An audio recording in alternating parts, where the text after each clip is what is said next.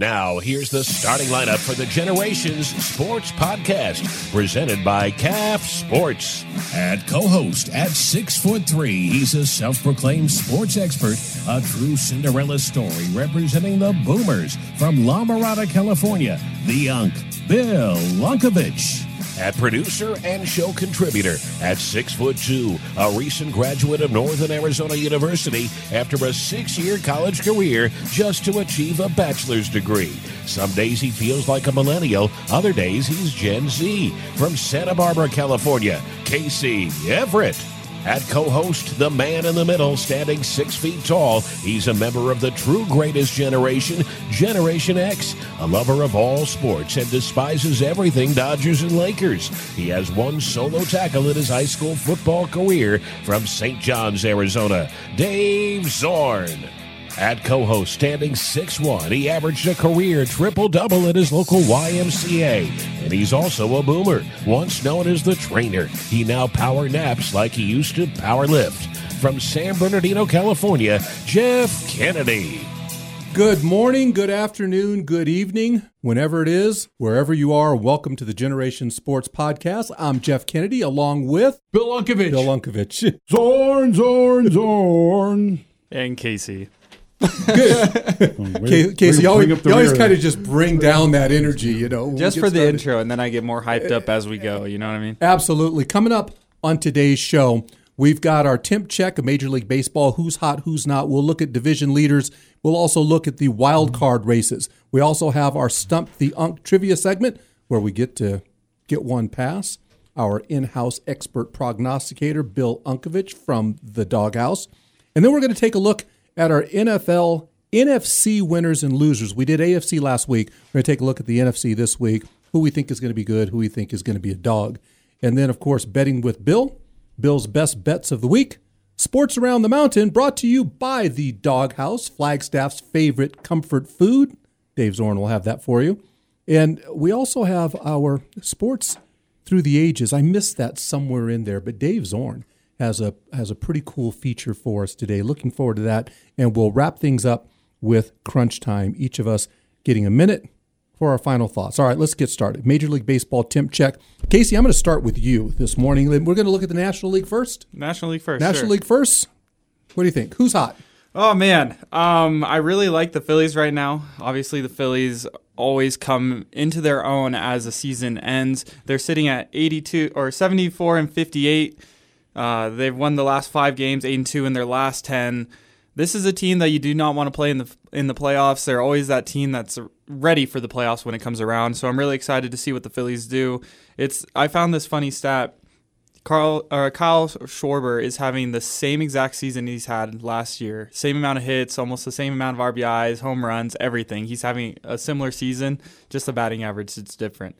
He's batting under 200, but that's what Kyle Schwarber does. He's Babe Ruth without the averge. Without the average. Without the average. Yeah, Bill, you can go next. National League, hot. Well, we didn't get your knot, Casey. My knot? Oh, man, there's plenty. I think San Diego is just terrible. They've been really bad. We saw what happened with Cincinnati yesterday. They almost got no hit by Alex Cobb of the San Francisco Giants. He was 8 2/3 and didn't get the last out. Super close to getting a no-hitter.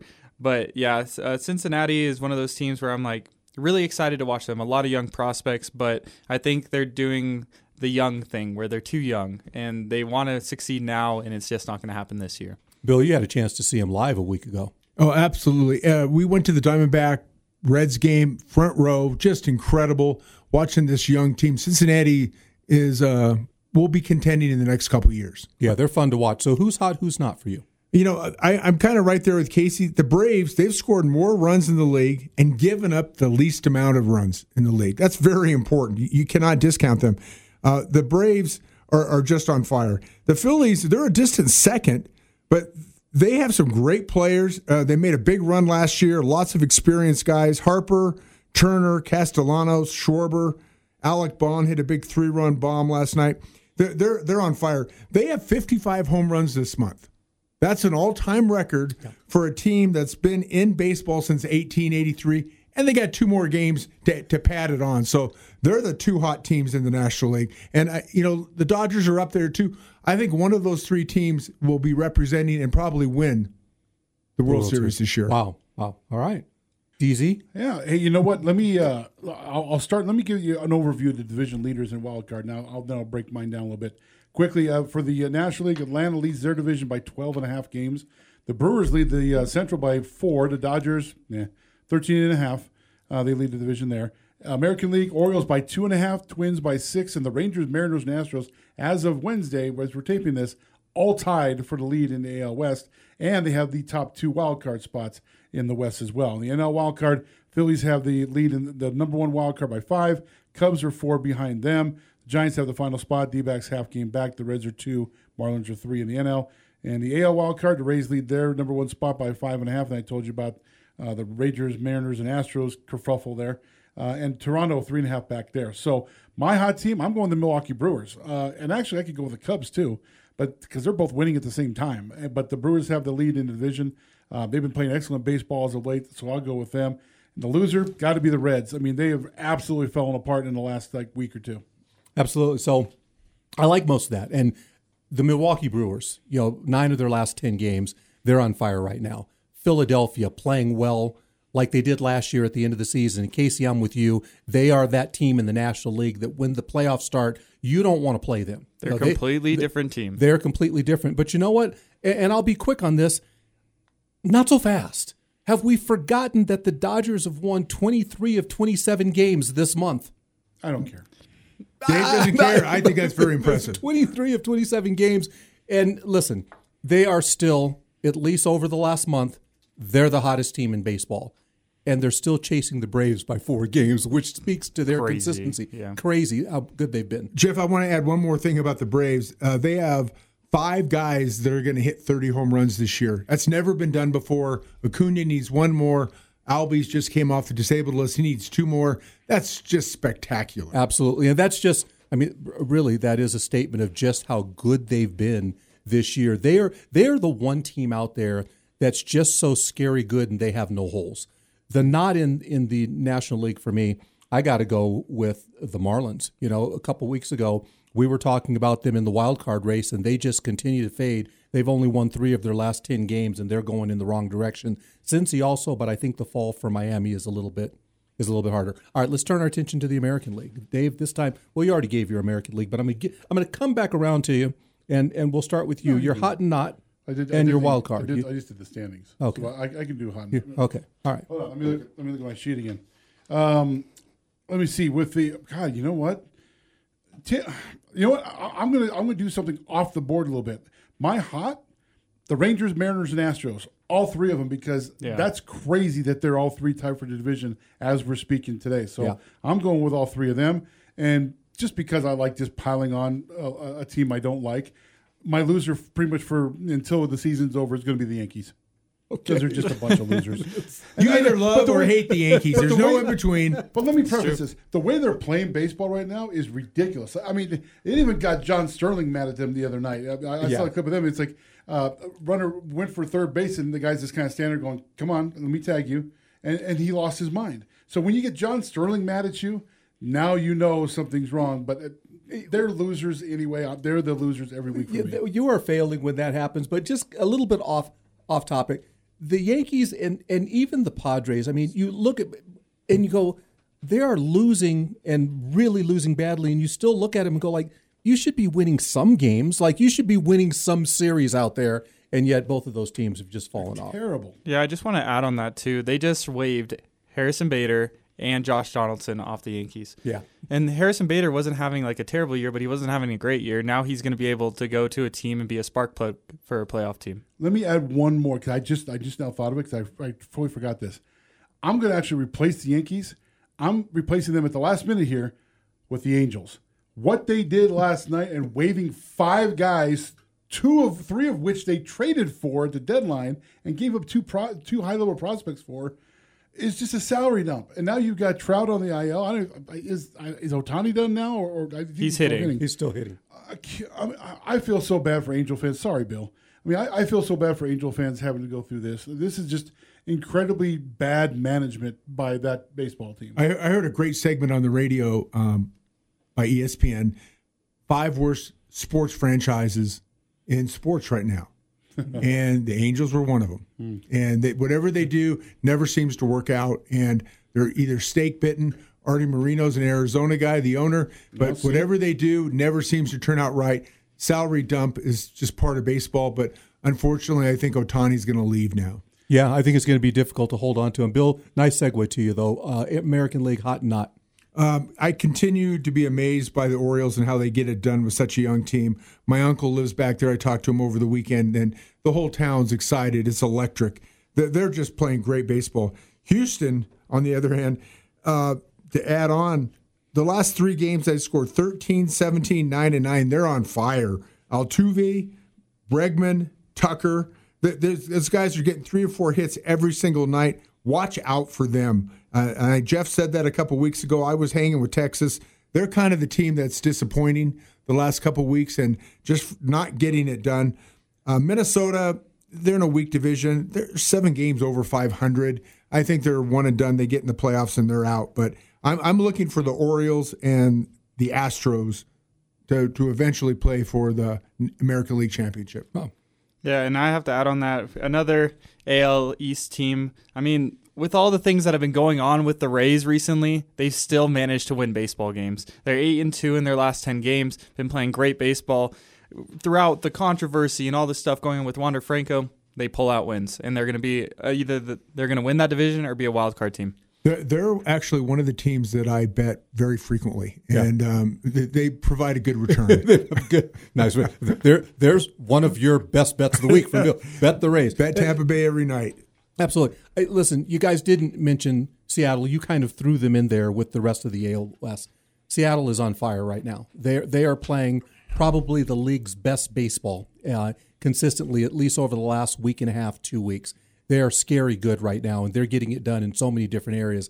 And yet, with that, I still flip back to the Baltimore Orioles. They just keep winning, and they've consistently done that all season long. And isn't it interesting? They're probably going to end up being the American League's best team, and not very many people are going to know that. Are going to know that, let alone think that they are the legitimate front runner to represent the American League in the World Series. Great point.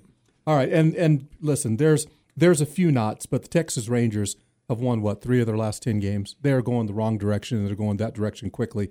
Houston was looking that way, but they have stepped up the last few games, winning their last 3, and they're starting to turn it around at the right time. All right, we're going to kind of move away from that for a moment. It's time for our Stump the Unk segment. Now, this is our chance to see if we can get one by Bill, which I think we've done pretty well. Yeah, I think so. The last couple weeks. I'm losing my credibility. Bill, you get these. All right, okay. So I'll tell you what. Last week, Casey went first. DZ, you get to go first this time. It's time for Stump the Unk. Question. I want to ask you a bunch of questions, and I want to have them answered immediately. All right, I'm first up here. Okay, here we go, Bill. What is the oldest NFL franchise in continuous operation with the same name in the same location? So basically, the Cleveland Browns aren't it. Because there's 2 versions of them. Very good question. I know there was, I believe, 5 or 6 original teams. I've got 2 in mind. I'm going to go with the Chicago Bears. Oh, it was probably the other one. The Packers? Yep. Yeah, this is 2 weeks in a row. They were founded in 1919, joined the NFL in 1921. Great question. Cool. That's a great question. All right, Casey, you're up. Wait, I have to click the button. Oh no. All right, my question. Who was the last player in baseball to have a 40-40 season? So 40 home runs and 40 stolen bases. I thought I knew this, but I didn't. It's a big stat, and we've kind of gotten away from it because guys are doing it a little more frequently than they used to. 40-40 is a big number. Acuna is about ready to have 30-60. That's never been done before, so he'll have his own stat. I'm going to go with Jose Canseco. Wow. Oh man. We thought we were giving Unc these things. Does anybody else have a guess for this? Jose Soto? I was saying Bonds, but that wasn't it. But no. Alfonso Soriano. Yeah, No kidding. that's a great question. I thought I had it too, I don't Bill. know. was I Jose would have Canseco. put him up there, and I forgot about that. Yeah. He was phenomenal. Not a long career, but compact. He put up some big numbers. Yeah, for the Washington Nationals, by the way. He gave See, the, that should have been your clue. I heard that clue, so that's why I went to Soto as my backup, but I forgot about Soriano. he gave the Yankees a lead in Game 7 of the 2001 World Series with the solo home run. Yeah. Good. All right, I got one for you. I know that you're going to get this one, Bill. Who was the only American League batting champion without a home run the season that he won the award? God, I used to be great at that. That's I know batting titles and things. I'm gonna guess Rod Carew. Bam! You got it. Whoa, wait, I have. Wait. Do we have a winner? I think so. Oh, God. I think that's perfect. Clam clap. It's a pretty good. I think good it's call, pretty though. perfect for you. But You gotta get a couple more right to up the. Yeah, up the we'll response. give you more applause if you That get a sounds like few an more Oakland A's right. crowd after A's home run. Yeah, because there's nobody there. All Well, right. very perceptive, Jeff. you got to get that average up to get a better one. Yeah. Good job there, Bill. Rod Carew. He did it with the Twins in 1972. He hit 318 that year. Not a single home run. I don't know if he was with the Angels yet. He might have been with Minnesota. Yeah, it was with Minnesota. Yeah. Was it? Yeah, that was Okay. with the Twins. You bet. All right, right, hitter, by the way. Oh my goodness. Well, and the reason why I figured Bill would get this, we've had many conversations about hitting over the years, and Bill had told me that one of his all-time favorite hitters. Well, we had this conversation like, who's the best hitter you ever saw? And it wasn't that long ago we had this conversation. He's like, I'd have to say Rod Carew. Well, there you go. Rod Carew, I saw him hit an opposite field home run, drag bunt single, hits one up the gap to right field, and a little blooper. 4 hits, all different styles, all different pitches. In person, it was phenomenal. Yeah. One of the great hitters of all time. Yes, definitely. I think he won 7 batting titles. Wow. I looked that up the other day for some reason. Yeah. See, Casey, you're probably maybe a little young to know all about Rod Carew, but you're a historian. No, I know Rod Carew. Of course. Well, yeah, you're I grew up in Southern California. okay. So yeah. I know Rod Carew. Nice. All right, guys, let's turn our attention to the National Football League. Almost that time of year. It's almost that time of year. We can quickly get through a preview of the NFL and then a little bit of college football talk since we've got games on this week. Let's so that we're going to look at the NFC this year, just kind of our winners and losers in each division. If you want to do that, let's start with the NFC West. And Bill, I'm going to take you first this time. Okay, again, the 49ers, they're the class. Purdy's back after the injury in the NFC Championship game, and they're loaded on both sides of the ball. Bose is holding out. Have it on good authority that he'll be back in this week. A lot of the big-time guys hold out for the whole exhibition season. They don't really need to be out there. They're just a great organization. They moved Trey Lance. I think that's a great call. They traded him to the Cowboys. I don't know how much he's going to do. But what I heard was very interesting was the Cowboys did that because they wanted access to the 49ers playbook. If that's the real reason they did that, I think that's pretty interesting. Yeah. But I think they're going to have a phenomenal year. But can you imagine how great they would be if they had all those draft picks that they gave away to get Trey Lance? Oh yeah, Even better. No doubt. As good as they are. All right, what about your NFC West dog? That's going to be the Cardinals, and we're going to have more to come on that on the final segment. But the Rams are just a notch above that, so it's going to be a weak year for the NFC West. All right, that's a great segue to you, Dave. Thanks. Well, I actually have the same teams as Bill, and somewhat the same reason for the Niners. Brock Purdy, the Perry High School product from East Valley. The prodigy of one, Dan Minucci, a mutual friend of ours. Quarterback guru, yeah. And plus, he never stops talking about it either. But the Niners actually, they got rid of Trey Lance because they just didn't have any confidence in him anymore. And he had a horrible preseason where he was like kind of skittish a lot during those few games. But they have Sam Darnold as a backup, so you don't really need Trey Lance. So he's backing up Purdy, which is good. Purdy actually may be running a little bit more because the O-line really isn't that great. If there's a weakness for the Niners, might be up on the O-line. But, for me, they're the winner in that division because someone has to be because the division's terrible. Of course, that segues into the losers, and I can't avoid it. It's the Arizona Cardinals. I mean, they waived Colt McCoy due to a bad preseason, so they say. But he's a veteran that makes plays during the regular season. I mean, he's a locker room guy, and you still dump him. It makes no sense. They traded Isaiah Simmons away to the Giants. The guy didn't obviously play in the preseason like he didn't want to be there. His first preseason game with the Giants, he dominated. He didn't want to be in Arizona anymore, so they shipped him out. Josh Dobbs is a starting quarterback, probably, or the rookie from Houston. I mean, I could go on and on, but this is getting ridiculous. I don't know why Budda Baker's still there. He wanted out, but they can't find a trade for him. They trade everybody else. Why not find a trade for Budda Baker? I just checked right now, by the way, here on a Wednesday. They just claimed 6 guys off of waivers because they dumped everybody else. Yeah. So, no, they're an embarrassment. They are the worst franchise in the NFL. Some would say they have been for decades. And I'd be surprised they actually win a single game this year. You're stealing all my crunch time information, Dave. Sorry. I got another rant. Here's the thing. It's like, and when we get there, and Casey, I'm going to let you go first, but I'm going to spend way less time talking about a bad team.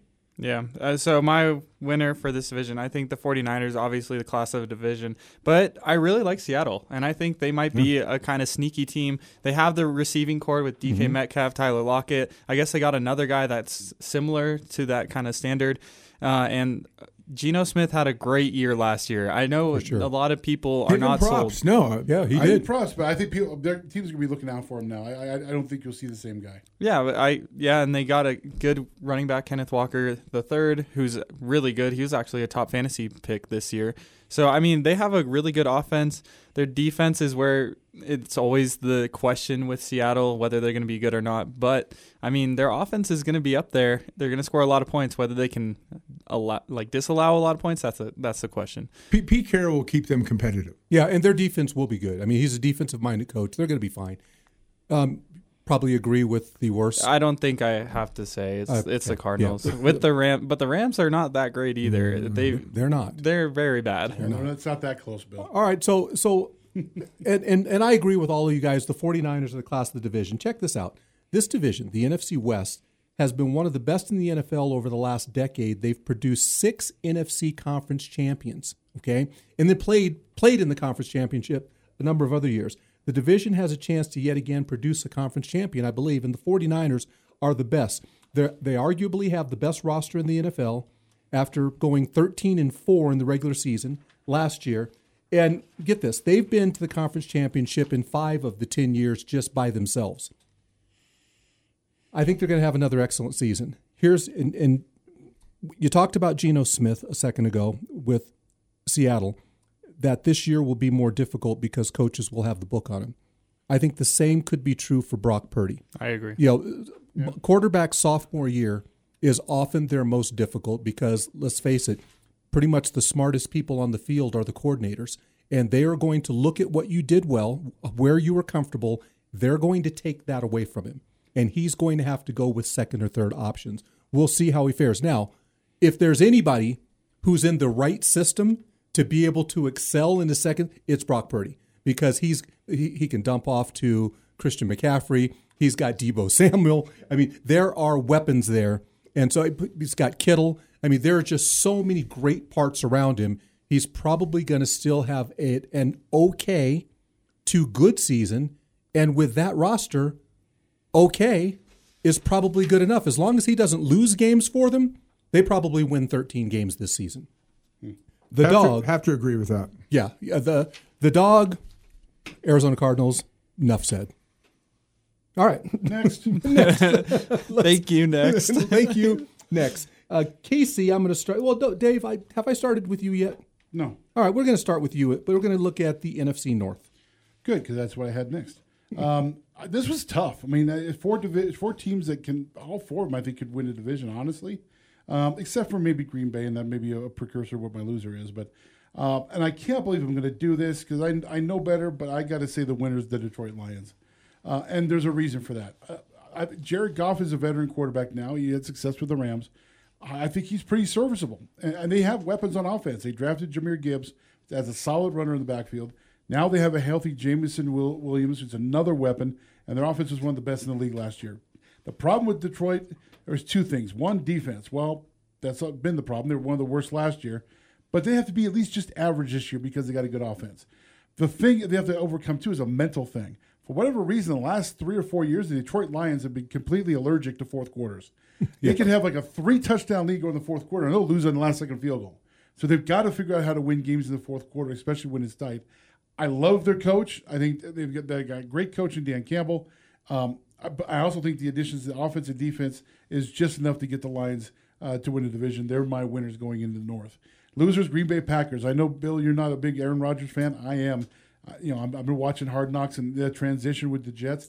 It's been great, and I think he's a good locker room guy. He's a good teammate. We're talking about Aaron Rodgers? Yeah. I'm saying what I'm seeing now. You lose Aaron Rodgers, you get Jordan Love, who's still new. He's played well in the preseason, which doesn't mean much, but he finally gets his chance. Yeah. But he's got some cushion there with 2 great running backs in Aaron Jones and A.J. Dillon. So they're going to depend on the running game quite a bit. However, they're going to have to depend on him in certain situations, especially in close games. I think it's just too much of a drop-off.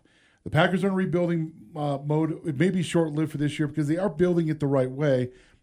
I had to pick a loser, and I just went with Green Bay this time. Yeah, so for my winners, I have to say the Vikings. I mean, when you have the best wide receiver in the whole league, in my perspective, Justin Jefferson, I mean, you're going to have a chance. How many yards did he get last season? It was hard to. I think he had 1,700. I think. Yeah, something ridiculous. So, and I mean, Kirk Cousins. I just watched Quarterback, which is a great series too. And yeah, they can't win in the playoffs, but they're going to get there. So, I think the Vikings are going to be that team in that division. And the losers, you have to say the Packers because you don't know what you're really getting out of them this season without Aaron Rodgers. So, I mean, Jordan Love. Yeah, he's taking over the reins of an all-time great quarterback, and it's going to be a weird transition. But I think they're a good organization. Right? And they could. I don't think there'll be a 500 team this year, but they could be right there around the 500 mark. Yeah, 8 and 9 somewhere in there. Yeah. Okay, scary. And I don't like to agree with Dave, but I'm taking the Detroit Lions. Last week, my Jared Goff call for the MVP is a bit of a long shot, but he had 30 touchdowns and only 7 interceptions last year. I love Dan Campbell and what he's done to that loser organization. He's really turned it around. To Dave's point, they drafted primarily defense this year. They knew where they had issues. I think they're going to be ready, and they're young. They finished super strong last year. It's definitely a team to watch out for this year. The Bears, the Packers, and the Vikings, they all think they can win the division. The Vikings won like 9 or 10 one-score games last year. That's very hard to do that. The Raiders did it a couple years ago. Usually does not fare well for the team coming back. Jordan Love finally gets his chance at Green Bay. I'm anxious to see how he does, a Utah State guy. And Justin Fields needs to build on his very strong season last year. So I think it's going to be a very competitive division. I think it will be also. Listen, I agree with you guys. I like Detroit. No knock. Minnesota could be there. I like Detroit. And I'm just going to make one point there because you already talked about, Jared Goff and their offense. They improved their defensive secondary in the offseason. I think that's going to fare well for them because defense really was the issue. And they don't need a top 10 defense to exceed expectations. They just need to be better than they were last year. Yeah, average. And they probably win this division. On the flip side, as much as, and this is said with no level of certainty at all, the Green Bay Packers in a rebuilding season, Jordan Love, he may turn out to be okay. I don't expect that it's going to be a smooth transition like Brett Favre to Aaron Rodgers was. There's too large of a dropout there. And again, if he's just okay, is that the difference between a 4-win team or an 8-win team? I don't think so. He's going to almost have to be spectacular for them to get to near or better than 500, and I haven't seen that. So I think the Green Bay Packers probably end up taking several steps back in the division and are picking up the rear there. I just want to throw in real quick, we use the term 500 season, and the NFL plays an odd number of games. I think that's stupid. Why they just add another game? They make more money anyway. So, but everybody's going to be 8 and 9, 9 and 8. You know. All right, Casey, NFC South. NFC South. I'm laughing already because I think this is the Saints' division to lose. If they don't win this division with the type of teams in this division, I mean, it's a bust. They have Michael Thomas coming back. Obviously, Alvin Kamara is suspended of the first 3 games of the season. They have Chris Olave. They have a really good offense. Their defense is always up there. They're a good, sound defensive team. Derek Carr obviously coming in. We haven't had a quarterback, or not we, the Saints haven't had a quarterback in the last couple of years. I'm not sure you still don't. I'm not sure you have a quarterback now. Better than what we had. Okay. Or the Saints had. They didn't have. They were rotating between Taysom Hill, who now plays tight end and running back, gave him all that money. They had Jameis Winston, who was actually pretty decent for them. I mean, Andy Dalton. It's been a mess at the quarterback position. Now they have their guy, supposedly. But the losers, it's everyone else. And everyone else in this division, I mean, the Buccaneers still have a good wide receiver core. They could be second in that division, but everybody else in that division is just terrible. So I think it's the Saints' division to lose this year. If they do not win that division, I'll be really shocked. Yeah, I have to agree with Casey. New Orleans probably has the upper hand here. Just touching on Carolina with the rookie quarterback, Bryce Young. I did some research last night, and he's either lost 5 or 6 games the last 8 years of his high school and college career. Wow. The kid's a winner. They got a bad offensive line. If he gets hit the way he's done in this exhibition season, it's going to be a long year. But the kid's a winner. I really like him. Tampa Bay and the Falcons, they're going to struggle. This is a bad division. It's going to be hard to watch. I don't have anything to add other than Casey. He did a good job breaking it down. Yeah, the Saints by all means are the best in the division, and the rest of them are suck eggs. How's that for an 80s term we need to bring back, huh? Suck eggs. And one thing that we didn't, because it's a fact on the Saints, they're the best team in the division. And did you know that at least starting the season, we never know how some of these teams are going to fare, but before a game has been played, they have the easiest schedule in the league. Okay, so that helps. That does help. That does help. 14-3 coming up. Yeah, and let's go. They could be 13-4. There, I think they get to 12 wins for sure. The Buccaneers, they have to make that transition from Tom Brady to Baker Mayfield or Kyle Trask. Fun. Who? and enough said, right? The Cardinals may have better quarterbacks, but they do have a good wide receiving core with Mike Evans and what's his name.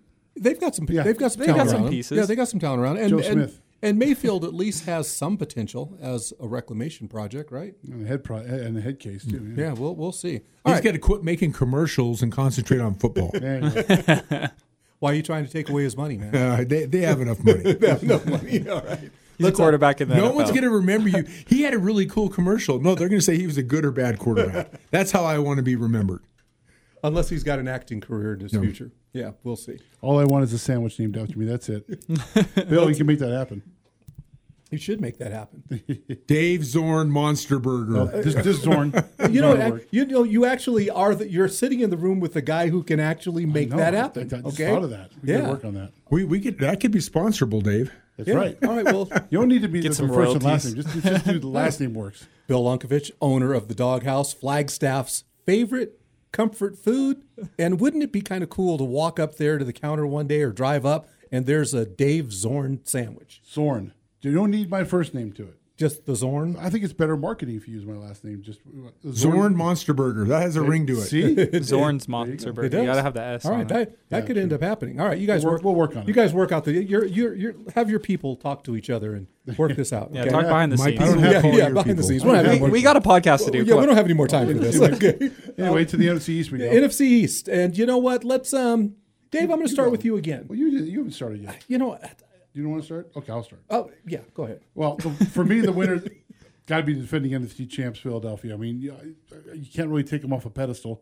In the offseason, they locked in, their quarterback for a 5-year, $255 million deal. Back are A.J. Brown and Devontae Smith. Also, Jason Kelsey's back. I mean, they're getting the band back together pretty much. They did lose a few guys, but I think in this division, the Eagles are by far the standout, and we'll go with the defending champs on that one. The losers, I love saying loser in this team name at the same thing, the Dallas Cowboys. Only because they still have Mike McCarthy as head coach. They still have an incredibly overrated quarterback in Dak Prescott, and they've done nothing to get rid of them. The Cowboys traded for Trey Lance just for insurance because the Niners dealt him, like we said, they have no confidence in him.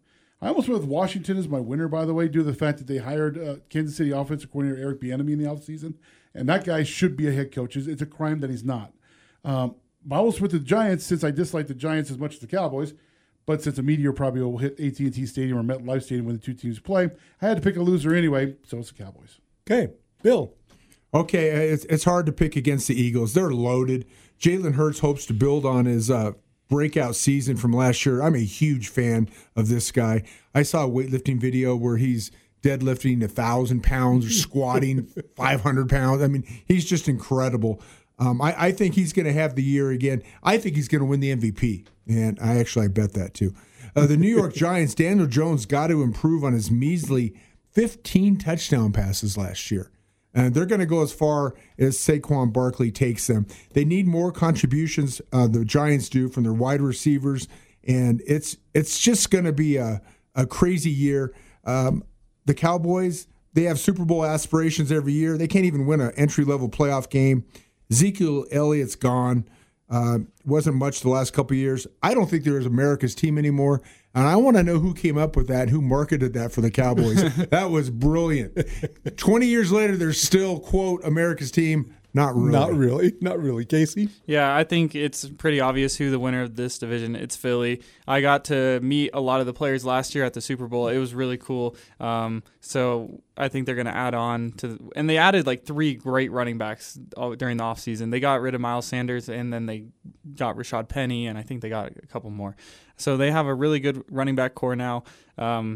So I think they're obviously the winner of that division. This was actually pretty tough. I think it's a really competitive division. I picked the Giants just because I don't know what Daniel Jones is going to do this year. And it could have been a one-season wonder last year. We saw the Giants go from a team that wasn't very good the year before to a playoff team. So I'm not sold on the Giants right now. Okay, I'm going to go a little bit different direction, guys. And Philadelphia was the easy pick. It was the sexy pick. And I know everybody hates the Cowboys, and I certainly don't love them. But they finished 12-5 the last 2 years. Doesn't mean they're going to win a playoff game, but it makes them one of the NFC's most stable teams. The Cowboys have a very good roster that can win through the air or on the ground or with their defense. And they in the offseason, they added wide receiver Brandon Cooks and quarterback Stephon Gilmore to bolster what was already a great roster. I think that they are a playoff team without a doubt. Some might even think a title contender. I'm not going that far. But I think they get to 12 wins, probably win this division. Philadelphia comes in 12 or 11 wins, very, very close. But I think it's the Cowboys on top of the division this year. And the dog to me is the Washington Commanders. Reason? Because they're the Washington Commanders. Probably good enough. Good enough. Okay, fine. That's good enough for me. All right, guys, before we get to one of my favorite segments, which is Sports Through the Ages, let's talk a little college football. You know, we've got the ASU situation. How terrible is that? You know, our local team. Dave, you're an ASU fan.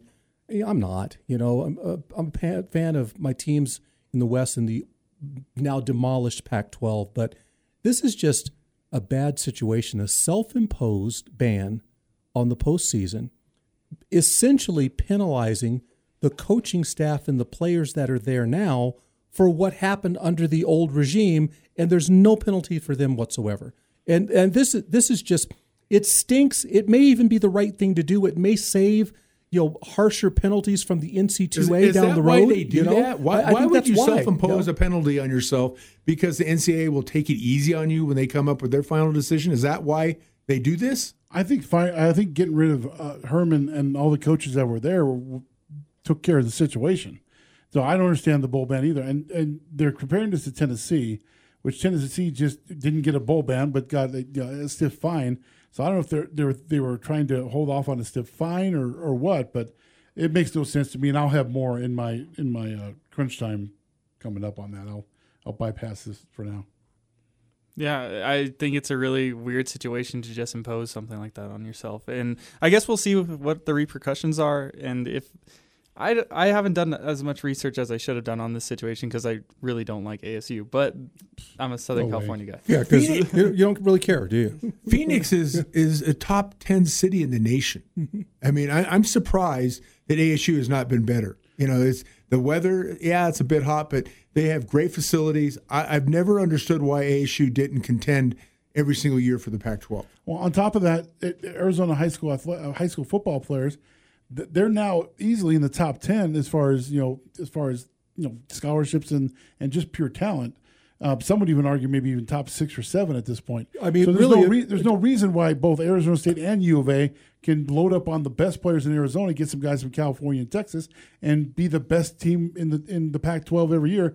Now they're going to have to compete with stiffer competition in the Big 12. But to that point, in terms of local talent and recruiting, I mean, listen, you've got Texas, you have California, you have Florida, right? Probably turning out more top recruits than any other states. But then Ohio. Ohio. But then you have Arizona, which is able to recruit heavily in California. They should be able to recruit Texas.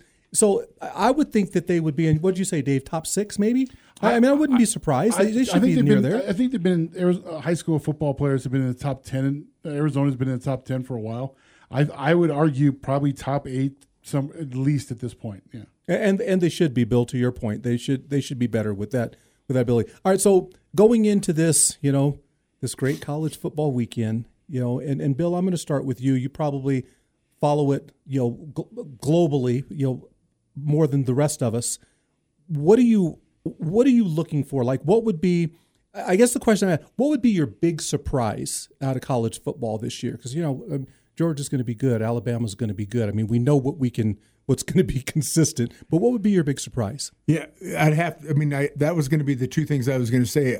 Alabama or Georgia doesn't win the national championship, but there's some decent teams this year that people don't really know about and that they could contend.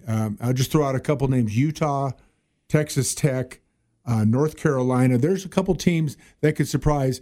And pre-segment to my betting with Bill, you got to go easy week 1. You're not going to win everything week 1. You got to take it easy. You don't get a lot of information on these colleges before the games start, so you need to see the results. But I've got some picks when we get to Bill's betting highlights. You want to go over a few games? Go for it. Of course, this podcast comes out Friday, so this game already played. But number 14, Utah hosts Florida on a Thursday night, or Thursday afternoon, I guess. So that's a cool game to start off with. And there's a lot of these, paycheck games that along the way. I'm not going to mess with those. But number 12, Tennessee hosts Virginia. Number 25, Iowa hosts Utah State. I don't think that's a gimme for Iowa at all. Let me tell you, Iowa's favored by 25.5 points. Oh. Iowa should not be favored by 25 points over anybody. They're probably going to win. They're not going to score 25 points. I may have to get Utah State to cover on That's that one. good, Bill. Number 2, Michigan against East Carolina. 17, TCU against Deion's boys, the Colorado Buffaloes. It'll be a fun game. Yeah. That'll be fun, yeah, for all the sideshow stuff. Some Big Sky, a couple of teams have enrolled in Big Sky.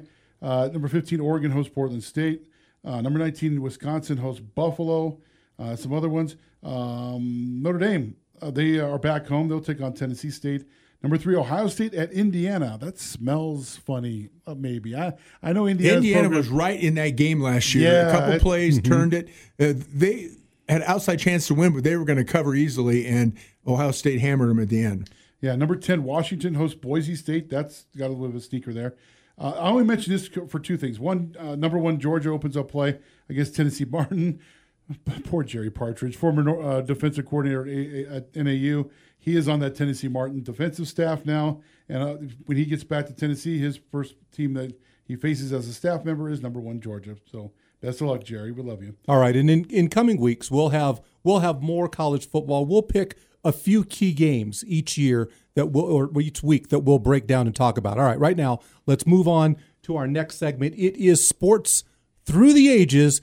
Dave Zorn had the privilege this week. Sports Through the Ages. This week we look at a former NBA player that was kept out of the NBA for several years for being connected to a scandal in his hometown of New York City. That man was Connie Hawkins. Hawkins was a playground legend in the Bed-Stuy section of Brooklyn and was known for being one of the first high flyers in the game. He played high school basketball and was a fixture at the famous Rucker Park, which was a legendary outdoor court where basketball players from all over the world would come to play. It's where Hawkins first played against Wilt Chamberlain. Connie didn't play much until his junior season at Boys High School, but during his senior year, he averaged over 25 points a game. He then signed to play at the University of Iowa. During Hawkins' freshman season with the Hawkeyes, a point-shaving scandal surfaced in New York City with his name attached to it. Connie had borrowed $200 from New York City attorney Jack Molinas, who was the center of the scandal. The connection cost not only Hawkins' career at Iowa, but also in the NBA. The league had a policy barring players who were even remotely close to point shaving. He went undrafted in 1964 and 1965 before being formally banned in 1966.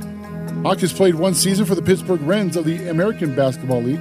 After the league folded, Connie then went to play for the Harlem Globetrotters for 4 years. During this time, Connie filed a $6 million lawsuit against the NBA for unfairly banning him from the league. His lawyers told him to play in the new American Basketball Association, or the ABA, so he could showcase his talents. In his first season, Hawkins led the Pittsburgh Pipers to the 1968 ABA Championship. The next season, the Pipers moved to Minnesota. However, his season ended after 47 games due to knee surgery. Finally, Connie got his chance. The NBA settled the lawsuit for $1.3 million, and his dream of playing in the NBA would soon be realized. In 1969, Hawkins signed with the Phoenix Suns, where he played a full season and averaged nearly 25 points and over 10 rebounds a game.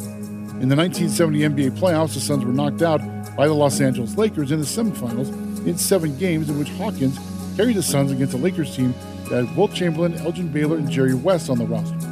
Connie averaged 25 points, 15 rebounds, and 7 assists a game in the series. In 1973, he would then join the Lakers, but struggled, averaging just 11 points a game. He finished his career in 1975 with the Atlanta Hawks.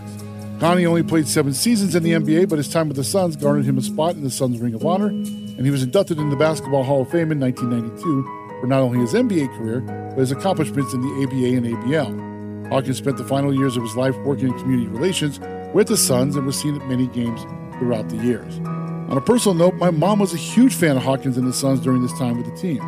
For their anniversary, I bought her and my stepfather really nice tickets to a Suns game back in the early 2000s. She told me afterward how much fun she had, and Connie Hawkins sat 2 rows behind her. They exchanged hellos, smiles, and handshakes, and said goodbye when the game was over. She was thrilled.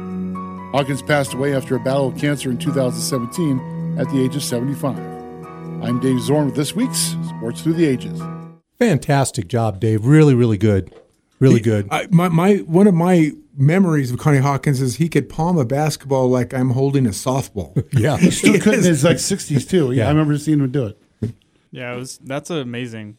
That made mine look bad, Dave. Thanks. Well, that's my production values. Yeah, it was very good. Really good job. And listen, we remember what should have been a lengthy and great NBA career. Connie Hawkins was a terrific player. We only got to see him for a little bit. I don't remember a lot of his ABA years. I remember some of his Suns years, and what a terrific talent that he was. He was probably some years ahead of his time, the way that he played the position. But Dr. J, was a great story. He always reminded me of the same. When putting this together, I didn't really know about the point shaving scandal, and that actually kept him out of the league. And I honestly, I didn't realize the history that he had with Wilt Chamberlain.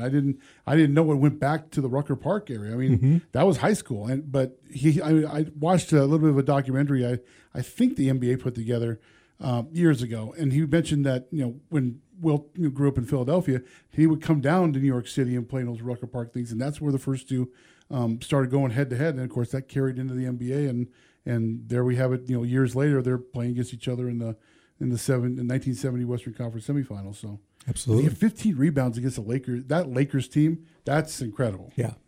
Great job. One of my favorite segments of our podcast, the Sports Through the Ages, and the fact that we're going to get to do this each week from all different kinds of angles. Casey will probably even bring some soccer. There'll be some soccer, I'm sure. There will be some soccer into it. Eventually, I'll go easy at first, though. Okay, all right, very good. All right, it's time to find out what is on Bill's mind. Betting with Bill. What is your hot tip of the week, Bill? It's a big week. The first real week 1, they had week 0, which 0 isn't really a number, and football players wear 0 now. I don't understand that. But again, go easy, watch and learn. The holiday weekend, we have games starting tomorrow, Thursday, Friday, and Saturday. A lot of big games. We touched briefly on Utah versus Florida. Florida lost their last 3 games of the year last year. Florida State, and not a surprise, they got hammered by Oregon State 31-3, and they lost to Vanderbilt, the worst team in the SEC. Big time. They got blown out. So Florida is not the team that we remember. I'm going Utah -6. Cam Rising, who is a quarterback for the Utah Utes, who looks like a fullback, but he might not play. I can't get information to confirm that, but even if he doesn't, Whittingham will have somebody ready. I also like Nebraska, and it's been a lot of years since I've said that. They play Minnesota. They're getting 6 points. Matt Rule was a great college coach. He turned around programs at Temple and Baylor. He's at Nebraska. I watched a 15-minute long video on what he's doing at practice, and college is better suited for him. He's turned around a couple different programs. There's lots of electricity, and they did a $50 million facilities upgrade at Nebraska. And one of my buddies in town, Rob Evans, we're going to go back. I want to go to a Nebraska game, and I'm looking for big things this year for them. Texas Tech, we touched briefly on that. I think they're going to contend for the Big 12. I really like them. They're favored by 14.5 at Wyoming this Saturday. I also like the Oklahoma over. Oklahoma averages like 50 points a game, so they'll probably win this 60-5 and cover. North Carolina, they have a great quarterback. Drake May was a freshman last year. He's a Heisman candidate. They're 2.5-point favorites versus South Carolina, and I'm just waiting to see what happens. Week 1, you have to take notes. You have to be prepared if you're going to bet every week. Look at the box scores and do your homework. Absolutely. Betting with Bill. Appreciate it. All right, it's time to bring it back home. Let's bring it back local. Again, this segment is one of our favorites, an opportunity for us to get a feel for what's going on, prep sports in our area right here in Flagstaff and the rest of Coconino County, of course, NAU as well. This is Sports Around the Mountain, brought to you by the Doghouse, Flagstaff's favorite comfort food. Well, we'll start with NAU since it was a good segue coming out of college football with Bill. And NAU will take on the Arizona Wildcats on Saturday down in Tucson. Last time they played 2 years ago, NAU got their first win in almost 100 years against them, 20-19, where they got to take the victory, kneel down on the A at midfield. And I'm like, oh, that's just so good. I don't know if it happens this time, but I will say I'll kind of repeat what Arizona's coach said earlier this week, is that both programs have been through big changes. There have been transfers for both. They've come in. Both are completely different teams. The last time that NAU played U of A, Martinez was a quarterback. Now he's a Baylor. So it's a completely different quarterback, completely different running backs, completely different defensive system for NAU. Probably the same for U of A. So it's a completely different game here. Bill, is there a line on that? I don't know if you even looked. I can get that for you. And I just want to throw in my 2 cents. Revenge is a huge motivator in college football, and the coaches are going to prey on that. I have a feeling this could get very ugly, but I'll try to get the point spread for you now. So when NAU went down there and played U of A before, it was not the best NAU team assembled. That's what's even crazier, is that they won that game without the best talent or a lot of talent, really. This is a very deep and I think talented NAU football team going down there. Now, I'm not saying they're going to beat U of A. I don't think they will. But this is going to set up, I think, what could be a good year for NAU, because their depth at quarterback, they've got depth everywhere, depth on the offensive line, depth at receiver, depth on defense, especially the D-line. And they've all come from transfers from other good FCS colleges and good FBS programs. So I think this is the most talented team that NAU has had. I don't know if they win this week, but I think they're going to have a pretty good year. And we're just going to kind of have to wait and see how everything folds out. Of course, health always plays into it. In the high school level, we've got we're through week 1. Coconino was victorious over Carl Hayden with a 51-0 win over the Falcons. It was 44-0 at halftime, and then they had the running clock after that. Coconino's defense looked good. They held Carl Hayden without a first down until 3 minutes left in the game. Plays made all over. It was what I was impressed with is it's almost like they had the Carl Hayden playbook for the whole game. Offense and defense. They knew where the holes were. They knew where the running back was going to be, and they had no idea what Carl Hayden was going to have because they had a new coach. But they were locked in. They were mentally sound, and they dominated a team they should be dominating. So that's good going forward. They're off this week. They play the Payson Longhorns next week. Flagstaff came out. We were kind of looking, okay, what's this new team look? What's the energy look like? They look good, but there were still some holes. Greenway's offensive line opened up massive holes in the second and third quarter and basically ran at will on them. That's got to be stopped this week. I think Chase Brown had a pretty good game, 2 touchdowns, 250 yards passing. And their running back, Jaden Wetzel, almost went for 150 yards and a couple touchdowns. There's a lot to like there, and their offensive line looked good. So there's a lot to like there. He's got to fix some things. And the timing between Chase Brown and his receivers, it's not there yet. But when it comes, man, they're gonna put up some points. So if you're an Eagle fan, you like what you see so far. Even though they lost 35-33 to Greenway, there's a lot to like out of the Eagle program. Got to give some props to the Flagstaff Eagles girls flag football team. The first time in Arizona that this is underway in a competitive sport. They beat Marcos Deniza Tuesday night 19-6. When this airs, they would already play Agua Fria, who lost in their first round. So we're hoping that Flag is now 2-0 in flag football. Coach Tyrone Johnson, who's the girls basketball coach, is taking on that football program. And I've noticed the roster. I think there's like 80% of the girls basketball team is playing flag football, which I think is kind of cool. I noticed a lot of names on there. So that's really neat. I plan on going to a couple of their games this year just to kind of check it out and see how fun it is. Everybody I've talked to said it's kind of a blast, and it's interesting to see where that's going to go, because the AIA has talked about if this works and a lot of people are excited about it, they may go full contact down the line. So we'll see what happens there. Okay, very good. To Dave's question, they don't always have point spreads when Division I teams play Division II teams, and there is no spread on that U of A NAU game. So it's a pick 'em. Yeah. Oh, good. Yeah, it's a pick 'em. Darn, I was really hoping to bet. I'm a part of the broadcast team, so I don't bet on it. Yeah, exactly. All right. Anyway, great job, Sports Around the Mountain, giving you what's happening here locally in Coconino County. All right, guys, we're just about to wrap up. It's time for crunch time. And we always love this last segment. Now, each of you get a minute. You can take a minute. You can take less. You just can't take 2. Okay. Dave? I'm not going to take 2. Casey, I'm going to start with you this week. All right. So we talked about it a little bit earlier, but the Angels have waived almost every single trade piece they got at the deadline. And I just wanted to get you guys' perspective on this. They waived Lucas Giolito, who's supposed to come in and be an all-star, top-of-the-rotation kind of guy for them. Now he's gone. Ronaldo Lopez, gone. Hunter Renfro, gone. They're just blowing it up. They're saving money for the luxury tax, whatever, $7 million. I get it. But Shohei, guess what? He's gone. That's a good point.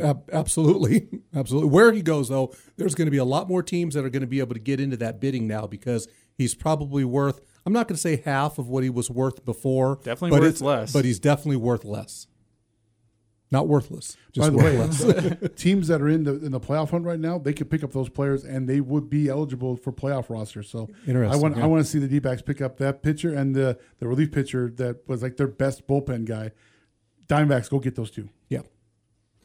Okay, crunch time for Bill. As the NFL season prepares to begin, I want to talk about the Arizona Cardinals. This organization has struggled at many levels, ownership, front office, and the players.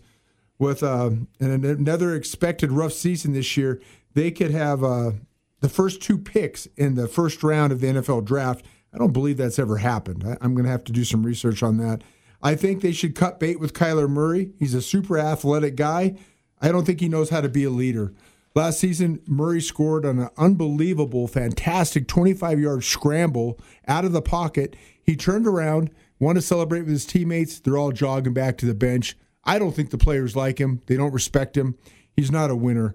The players are struggling. Your quarterback needs to lead, let alone watch and follow Murray. He needs to grow up. I believe the Cardinals should cut bait. They'd be better without him and just start over. Okay. Surprised they haven't done it already. My turn? Yeah. All right. Well, as a longtime Arizona State football fan, I am ticked off at the school's bowl band. Not because they didn't deserve it, it's because of the timing. Why Ray Anderson remains the athletic director of Arizona State is beyond me. All of ASU's teams are underperforming, from football to basketball to baseball, even hockey. We just got a new arena. It underperforms. Alumni are mad at not spending like before, but he's still there. Michael Crow, what are you waiting for? Send him packing and fix this mess. My best to the football coaching staff at ASU, who does not deserve this.